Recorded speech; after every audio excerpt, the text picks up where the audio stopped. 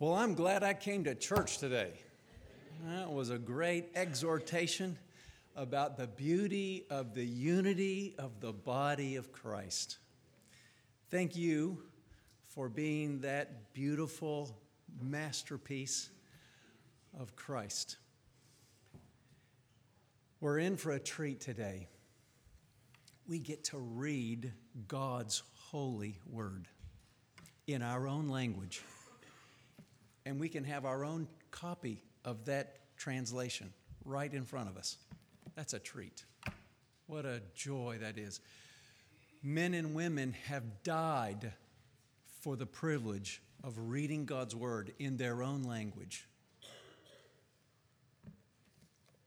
Let's not take it for granted. And we have the treat of having the Word of God expounded for us by Pete Dodd. You know, during this transition period of our church family, I've asked Pete and Cindy Dodd to come along in strategic roles to serve the body, and they have willingly said that they would fit us into their lives. And it's been a delight and a blessing and a help to us. And I want you to benefit from the spiritual giftedness and calling that God has on Pete's life by his preaching this morning. I've asked him to share with us as we will read from Psalm 34. You'll be encouraged and blessed and helped because of that. Let's open our hearts and minds to the truth of God's word as we read it together. I'm going to be reading beginning in Psalm 34. We'll read together verses 1 through 8. The title of this psalm, it says, is the Psalm of David when he changed his behavior before Abimelech so that he drove him out and he went away. I begin reading in verse 1. I will bless the Lord at all times. His praise shall continually be in my mouth. My soul makes its boast in the Lord. Let the humble hear and be glad. Oh, magnify the Lord with me, and let us exalt his name together. I sought the Lord, and he answered me and delivered me from all my fears. Those who look to him are radiant, and their faces shall never be ashamed. This poor man cried, and the Lord heard him and saved him out of all of his troubles. The angel of the Lord encamps around those who fear him and delivers them. Oh, taste and see that the Lord is good.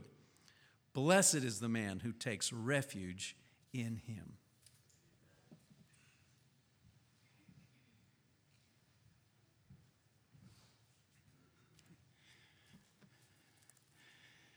Imagine a family that's characterized by selfishness, inconsideration, demanding, unloving, and unforgiving. No, I wasn't at your house this morning. Imagine a workplace where everyone's uncooperative. They're complaining and uncaring and even stealing. Imagine an orchestra, a 50-piece orchestra with all the various instruments, and everyone playing their own favorite song, and as the conductor comes up and everybody's out of tune, it would sound very bad. Imagine a government that's power-hungry and selfish in a preservation mode, and everyone doing what is right in their own eyes. That sound familiar? Imagine a church filled with strife, desiring what's in it for them, full of bitterness and ungratefulness, that's powerless and prayerless. I had a friend of mine go to a church. He started pastoring there, had a write-up in the paper, new pastor in town, and at first it seemed like God was doing a work until things went from bad to worse. There was a power struggle within the church and who was going to control the treasurer, the money of the church, and it ended up in strife. And then there was a power play, who was in control, until the deacons of the church called the police and filed a restraining order on the pastor And guess what? The pastor decided to go to church anyways. And here in the parking lot of the church is a policeman trying to fix a problem that only God can fix. You see, what we describe here are all institutions that are characterized by chaos, and Satan loves that. He loves to divide and conquer. Unity is not the goal of a church. It is the results of our commitment to Christ and our commitment to truth and love. So today, I want to think about what's better together. In our text today in Psalm 34, it says in verse 3, "O magnify the Lord with me, and let us exalt his name." The very last word is together. Now, together, the word together is more than just getting together on a Sunday morning. It's kind of like if you put 4 cats in a burlap bag, they'd be together, but they wouldn't be united, you know. Okay? There's a lot of churches, they get together, but they're not united. But I want you to think about 3 words in this verse. Verse 3, the first one is magnify. Just circle that. Magnified means to make large or great. It is same word used in Genesis 12:2, where God made the promise to Abraham that I will make your name great. So, we want to magnify. Does the Lord need to be magnified? Is he big enough? Yes, he is. But to a world around us, they see him as something that's inconsequential, as something that's peripheral, something that is not necessarily needed even. And through our lives, we're like a magnifying glass that shows others the greatness of our God. And we need to magnify him. The second word is, let us exalt. The word exalt. Circle that. It means to raise or to promote. It's used in the book of Isaiah, Isaiah 52:13, where the suffering servant is described as one. It says, "Behold, my servant shall be exalted, extolled, and very high." Jesus used a very similar word. He says, "Unless the Son of Man be lifted up, as he's lifted up, he will draw all men to him." So our responsibility as followers of Christ isn't just to magnify the Lord, it's to exalt him and lift him up high. And I love our theme as our church, exalting Christ in all things. It goes right along with this verse today. And then the last word of that verse is Psalm 34:3. It says, "Let us exalt his name." Can you say it together? Ready? You can say this. Ready? The word is? Together. Okay, that's good, because that's our key word today. Together. It means united in purpose under the headship of Christ. Christ is the head of the church. When he is disconnected from the church, the body is dead. There may be organization, but there is no love. There is no pursuit of the truth. Christ must be exalted. He must be the head of the church. So today, hold on to your hats. We're going to look at 10 ways we work better together. 10 ways we work better together. Now, this is as a result of a study we did as a choir during our growth group during the months of September through December. And we looked at this verse, and we discovered these things we do better together. And I took about 20 minutes during choir rehearsal over a span of 10 weeks. So 10 times 20 is 200 minutes. We're talking about 3.5 hours, so I hope you're ready to be here for a while. I'll try to make it brief. Okay, now what you can do on your piece of paper, and you write this down just on the top of it, together we. Just put those 2 words, together we, or you can just say 10 ways we work better together. And the first thing is the priority. It says, together we, first of all, pray for the grace of God. together we pray for the grace of God. Now you think, well, Pastor Dodd, in times past, I prayed the sinner's prayer. I asked God to forgive me, and he showed me his grace, and that is essential to this process. You must pray for the grace of God. It's called saving grace. It's by grace we're saved through faith, and not of ourselves. It's a gift of God. We need the saving grace of God. Without the grace of God, where would we be today? We would be lost. We'd be wandering. We wouldn't be seeking God.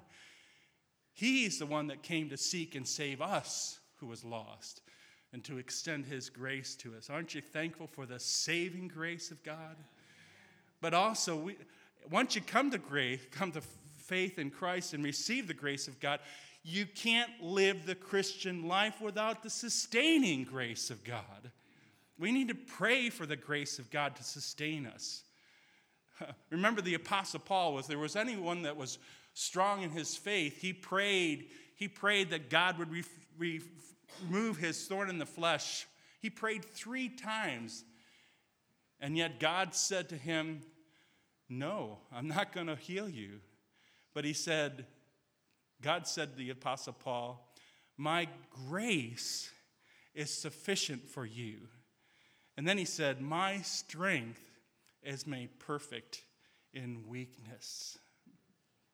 You know, we all like to boast about our strengths, and we all have them. But we don't usually go boasting about our weaknesses, do we? We like to kind of hide them. But you see, it's in the weaknesses of our life that God's glory shines the greatest. But you got to pray. You got to pray for the sustaining grace of God. Then you also have to pray for the splendid grace of God. That's the grace that we'll see in the fullness of God's glory. When we get to see him face to face. What a day that will be.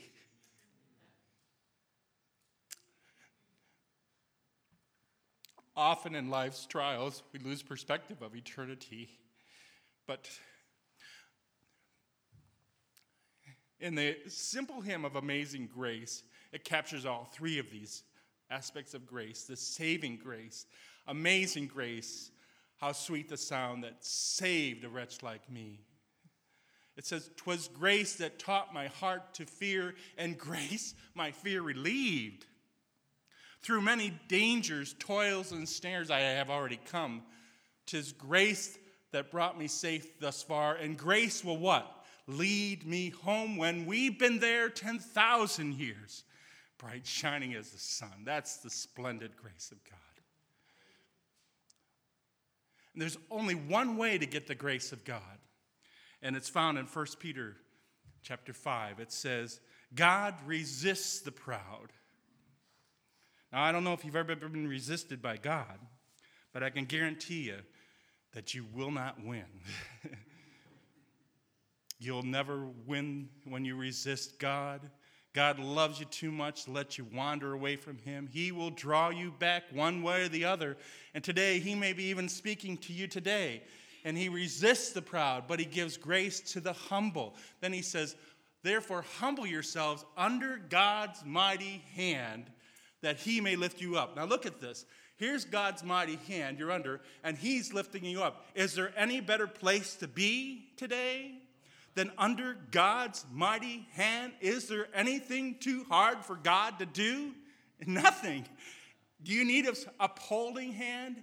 Yes, we do. We need him to uphold us with his everlasting arms. Here's just simple things. I'm a simple guy. I don't try to make life complicated, but when I get up in the morning, I try to pray 3 simple prayers. Imagine a church praying these simple prayers each and every day that we live. You could say, Lord, give me strength. Lord, keep me safe. Lord, help me shine for you. I think God hears those prayers.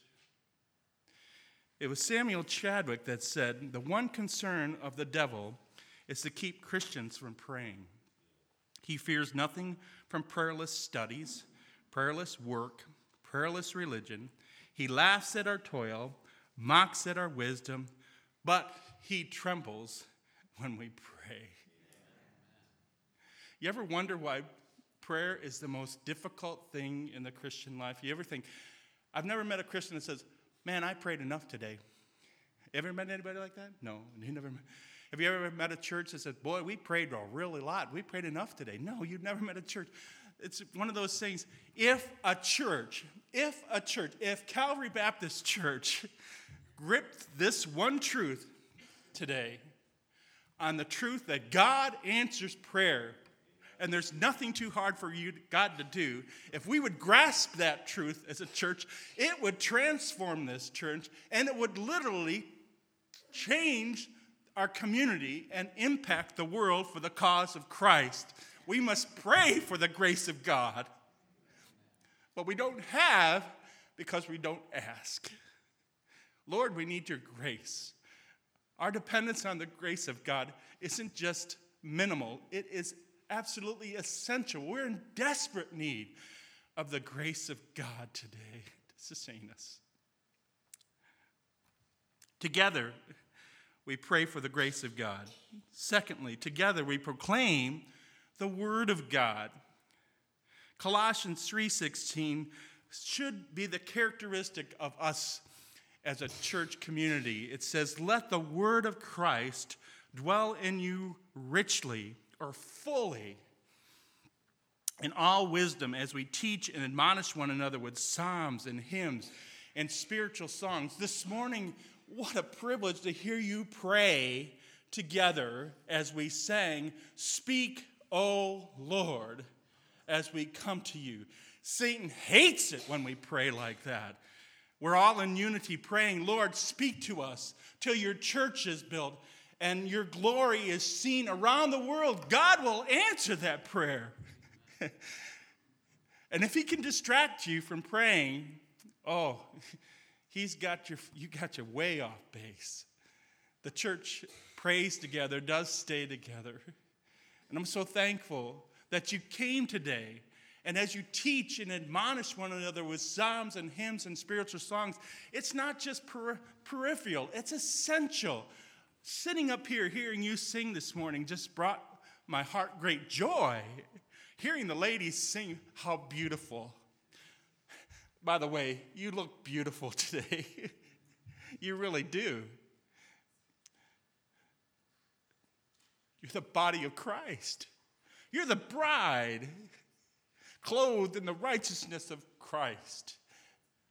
Those truths that we sing to one another encourage us and admonish us and warn us to stay focused on Christ.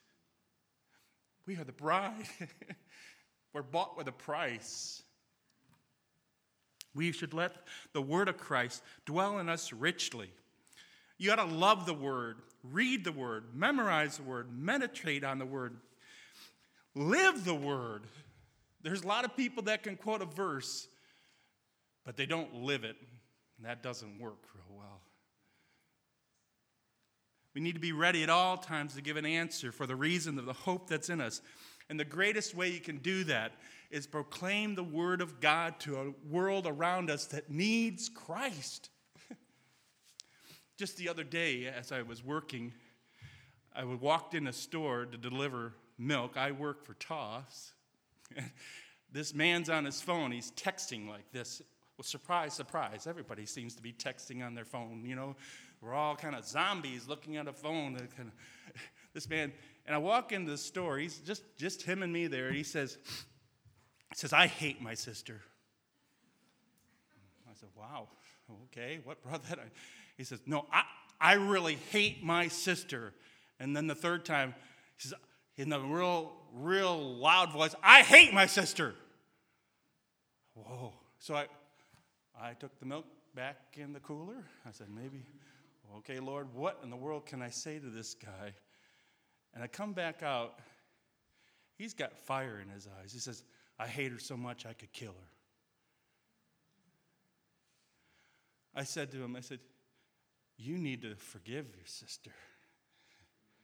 And then he just starts bawling. He says, how can I forgive her?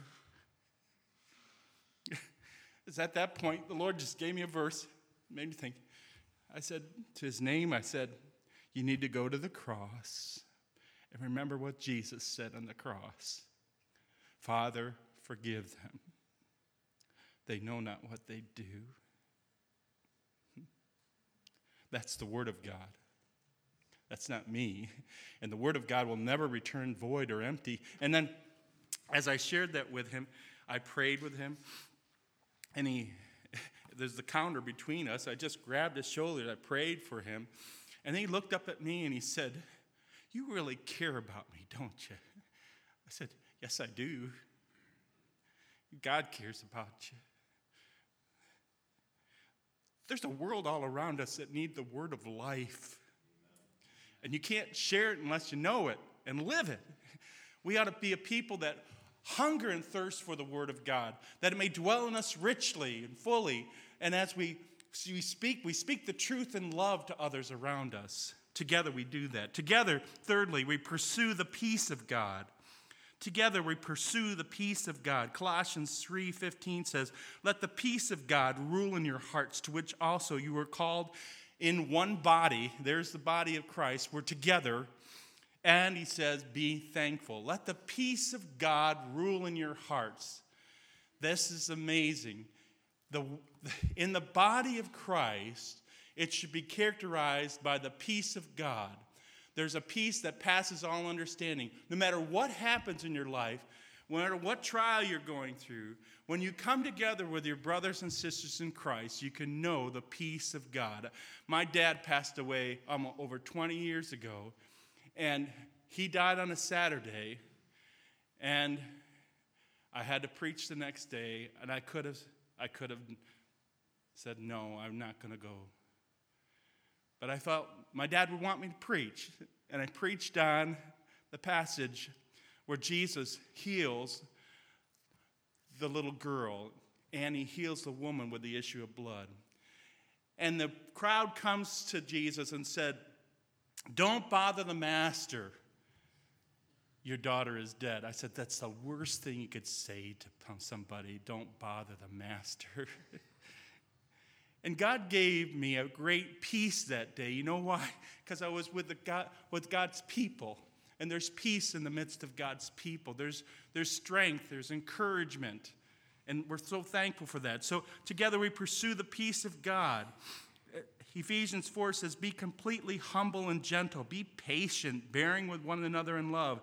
Make every effort to keep the unity of the Spirit through the bond of peace. It's the Spirit of God that unites us. We're supposed to keep the peace. You understand?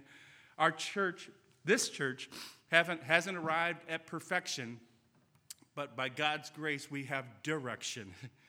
We are going to follow the Savior, and we will pursue the peace of God. Fourthly, together we practice the presence of God. James 4:7 says, submit yourself therefore to God. Here's the devil. Resist the devil, and he will flee from you. Draw near to God, and he will draw near to you. You say, practice the presence of God. What does that mean? Well, we know that God is everywhere present. It's one of the attributes of God. He's omnipresent. That's the universal presence of God. Psalm 139 speaks about, where can I go from your presence? If I go to heaven, you're there. If I go to the grave, you're there. You're with me wherever. That's the universal presence of God. Secondly, there's the cultivated presence. That's what James 4 is doing. He says, we're going to submit ourselves to God. We are going to draw near to God, and then he will draw near to us. This is the cultivated presence of God. This is where we say, Lord, draw my life to you. Help me focus upon you. Let me wait upon you. Let me call upon you. That is drawing near to God. And then I love the last part of this verse, and he will draw near to you. That's what's called the manifest presence of God. That's where he shows up and he displays his glory in the midst of his people. God is in the midst of his people. Aren't you glad for that? He isn't just peripheral. Zephaniah 3:17, it says, the Lord thy God in the midst of thee is mighty. He will save. He will rejoice over you with joy. He will rest in his love. He will joy over thee with singing. Guess who was singing today? God was. He delights to see his children walk in truth. See, God is the only passive, he's the only one here observing. We're all participants in worship today. And when we draw near to God, he draws near to us. Just think about this. Paul and Silas in jail were persecuted for their faith in proclaiming the name of Christ. And at midnight, what were they doing? They were grumbling and complaining at God. After all, they had served God so well. Why should they be persecuted and beaten and put in chains and in a dark prison? They were complaining at midnight, right? Isn't that what your translation says? I think I got the wrong translation. What were they doing at midnight? They were praising God. They were praying. They were cultivating the presence of God. They were coming into his presence with singing. Even though the circumstances all around them were dark and bleak, they didn't even know if they would live to the next morning. Yet they were praising God at midnight. You know what I would have been doing? I would have been sleeping. It's a rough day. I'm going to sleep. No, they weren't. They were cultivating the presence of God. And guess what happened? God showed up, didn't he? God showed up. And the earthquake and the jail, all the doors opened. And guess what happened? Somebody got saved that day. Isn't that amazing? In the midst of persecution and darkness and dreary circumstances, they prayed to God and they cultivated the presence of God. And God showed up. And the door all swung open, and the jailer says, oh man, what must I do to be saved? He thought he was going down because each of those prisoners, he thought they were all gone. He says, no, Paul says, we're all here. We're all here. Which, by the way, is a testimony of Paul and Silas. I believe their praying and praising God at midnight made an impact on those other prisoners in that jail that day. And it made an impact on the jailer that day, because then Paul and Silas had the opportunity to tell what this jailer really needed. He said, believe on the Lord Jesus Christ, and you'll be saved. And your house. Don't you like that? God wants to see whole households transformed by the grace of God. And your testimony and cultivating the presence of God will not only change your life, it'll impact the lives of those around you. Amen? Together, fifthly, we praise the greatness of God. We praise the greatness of God.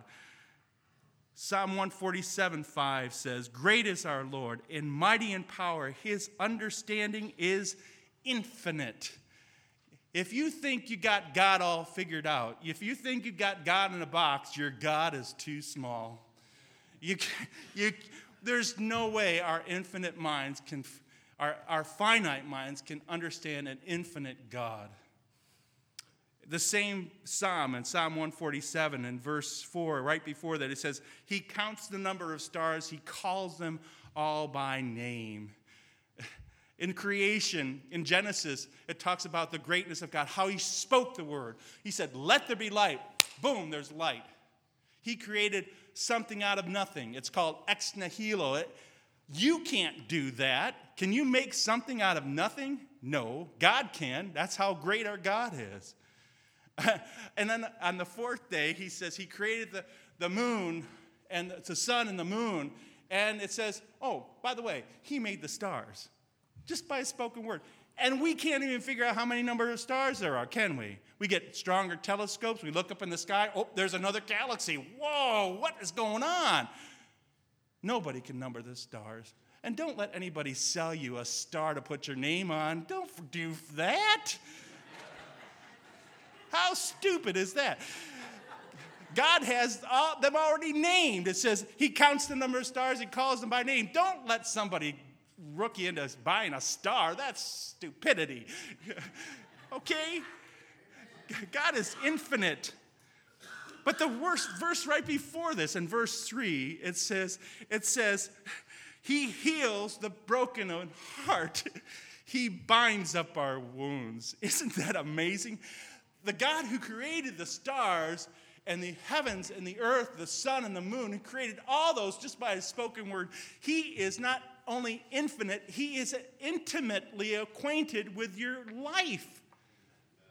Wow. And he wants to heal the broken in heart. Have you ever been brokenhearted? Have you ever been sad? Have you ever wondered, nobody knows the trouble I've seen? Have you ever sung that song and had a little pity party for yourself?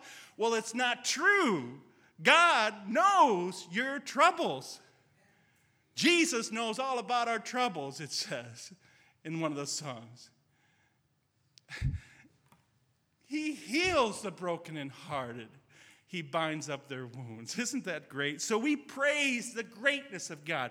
Sixthly, together we're powered by the Spirit of God. Together we're powered by the Spirit of God. Ephesians 5:18, it says, uses the contrast of being drunk with wine and being filled with the Spirit. It says, do not be drunk with wine, in which is dissipation, means that it's not profitable. It's not going to work out real well for you. But be filled with the Spirit. What happens when you're filled with the Spirit? It says you speak to one another with psalms and hymns and spiritual songs.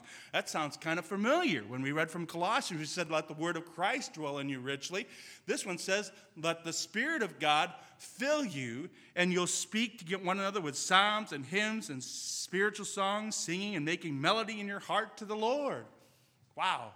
When the Spirit of God moves in the midst of the people, there is going to be a transforming work. It's going to change everything. Everything will be changed. When God gets control of the church through the Spirit of God, which, by the way, is a wonderful blessing. When you trust Christ as Savior, the Holy Spirit indwells you immediately. We're not talking about the indwelling of the Spirit, but get this. The third person of the Trinity, the eternal God, the infinite, almighty God, the third person of the Trinity, the Holy Spirit indwells you as believers. Wow. That in and of itself is incomprehensible. Why would God want to dwell in this old tattered thing? Yet he does. And we're powered by the Spirit of God. And when the filling of the Spirit comes, it's not getting more of the Spirit. It's the Spirit getting more of me. It's like saying, he must increase, I must decrease. May people see more of the Holy Spirit and the fruit of the Spirit through my life, because it doesn't come naturally. It's the fruit of the Spirit that is born through our life by the filling of the Spirit. Just think about this. In Acts 2, 120 people gathered for prayer meeting. 120, given a mission to proclaim the gospel to the whole world. That's not very many people when you consider 120 compared to the population of the whole world. They were given a huge responsibility. And yet they prayed and they waited on God. And guess what? In Acts 2, the Holy Spirit showed up. This is wild. This is great. And they started to speak boldly. In fact, God enabled that whole group to be able to speak in various tongues so that those who were coming from other languages and other countries would be able to understand the gospel. They started to speak the gospel, and they thought, what in the world's happening to these people? Are they drunk? They thought they were drunk. And Peter says, no, we're not drunk. It's only 9 o'clock in the morning. We're not drunk. We're filled with the Spirit. And it said they boldly proclaimed the word of God, and that 3,000 people came to know Christ as a work of the Holy Spirit working through the people of God that day.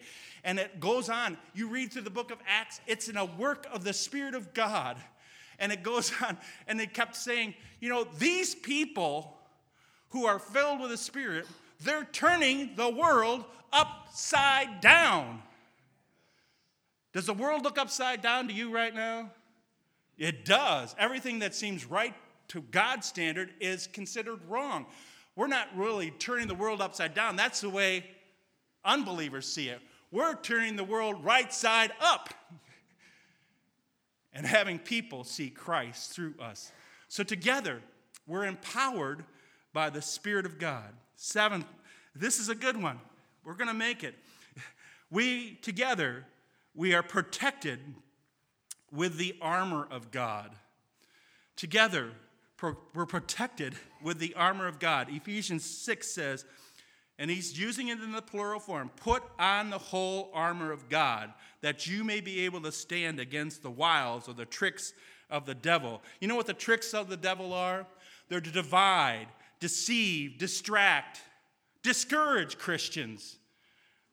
He's the accuser of the brother. He would say to you today, you know what? God may have saved you, but believe me, your life is such a wreck, he can't do anything with you. Why even go to church? You're the biggest hypocrite of town. Why? Everybody's going to know that. And he discourages us from following Christ.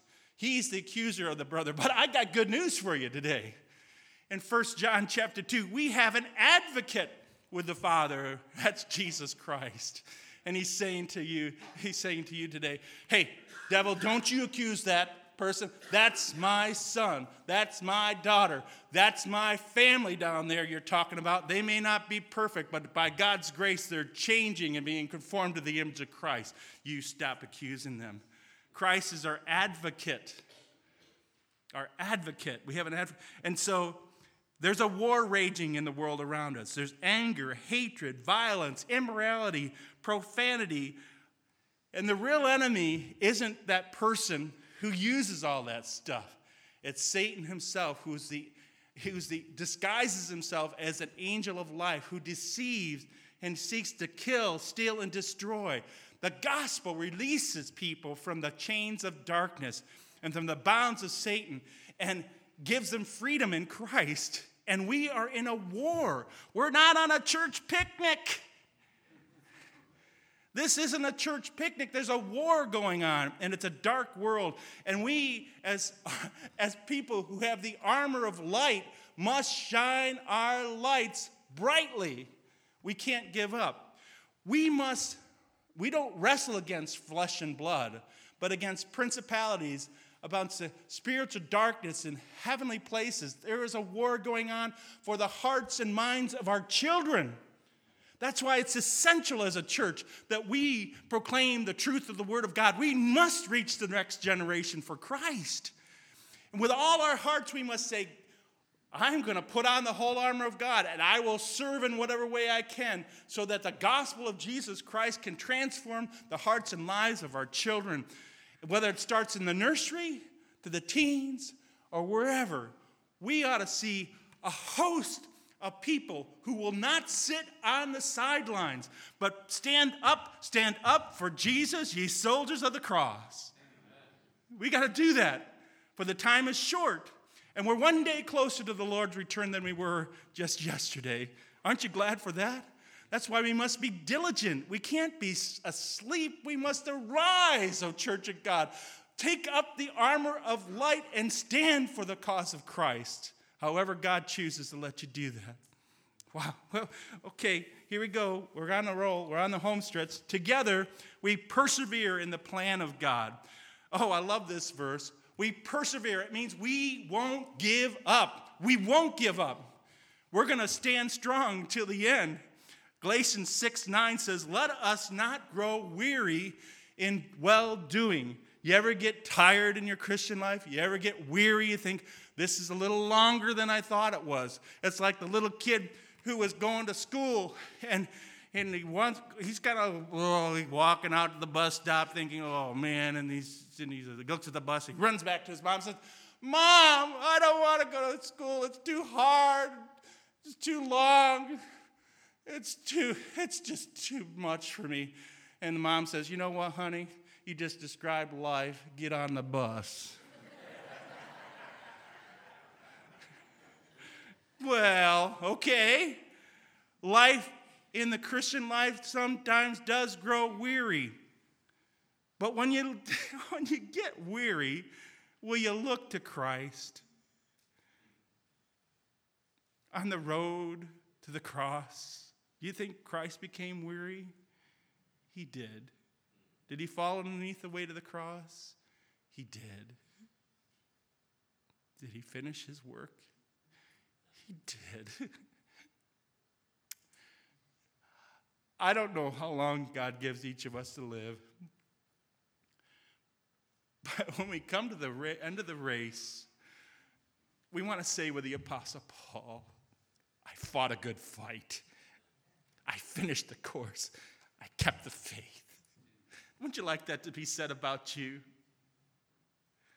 I finished the course. I fought a good fight. I finished the course. I kept the faith.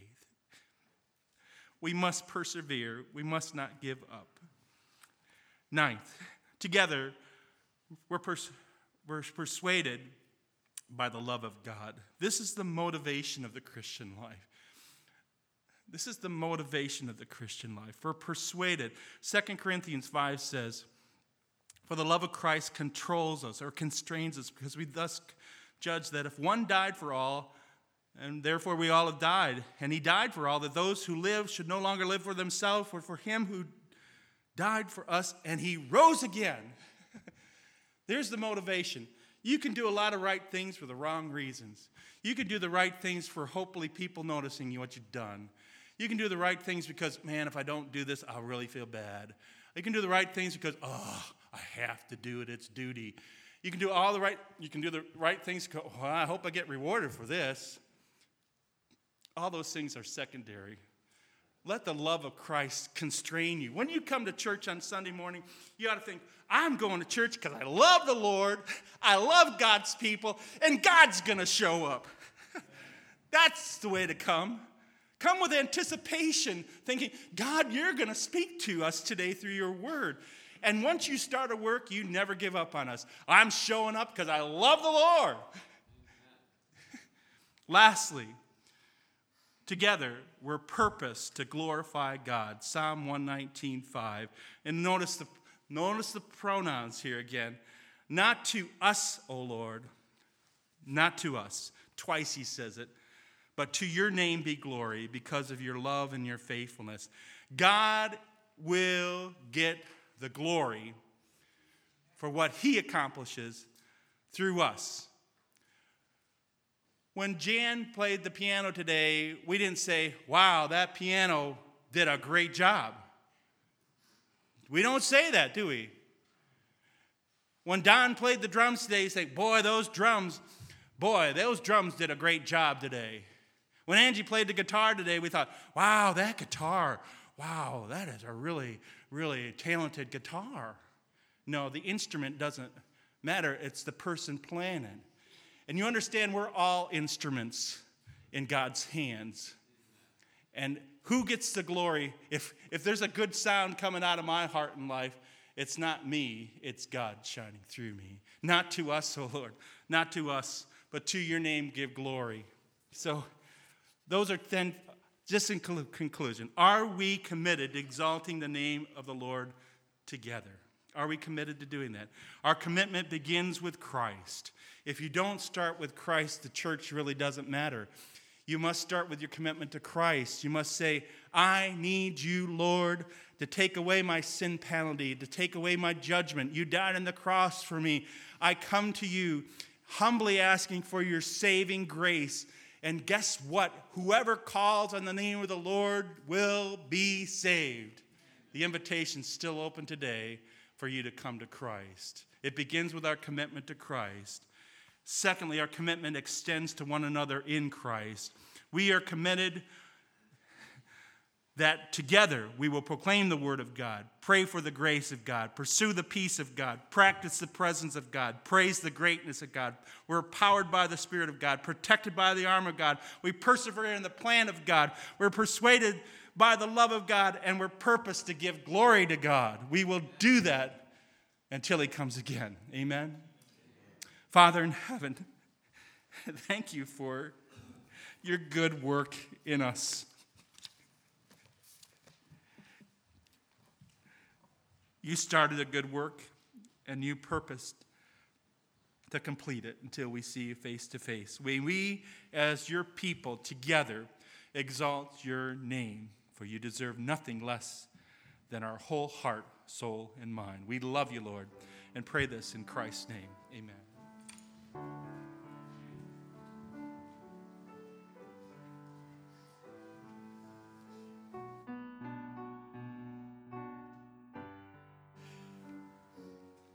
What a treat. God's Word, given exposure to our lives. Let's welcome the Word. Let's stand together.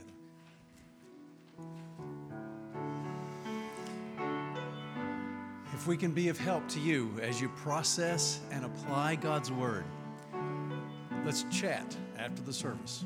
On the phone, email. Let us know on the card there, response card. Give us a call. Let's process together how we can walk with the Lord on that journey of giving Him glory.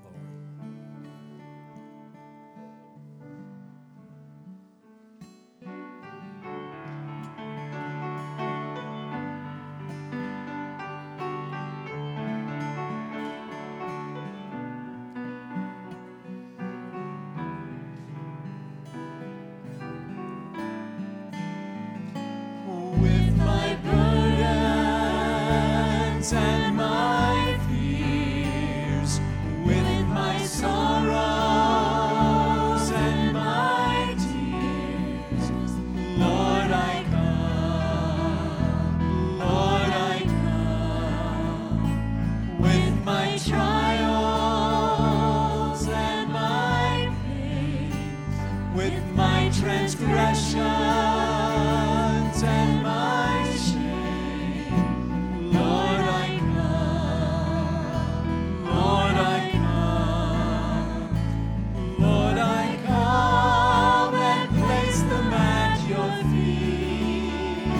Trusting you, my every need to meet.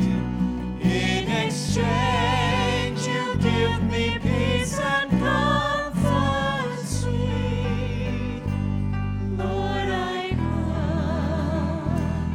Lord, we come today as a church family asking that you help us apply your word afresh and anew today.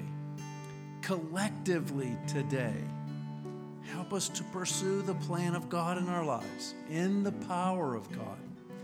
Lord, may we see all of these things worked out together. And may we find that we're stronger and better together as we rally around your plan and your purpose for our lives. I pray that our church congregation, this body of Christ, of which you are the head, would be better because of our time spent in your word together today. Empower us for that, we pray, in Jesus' name. Amen. The Lord bless you.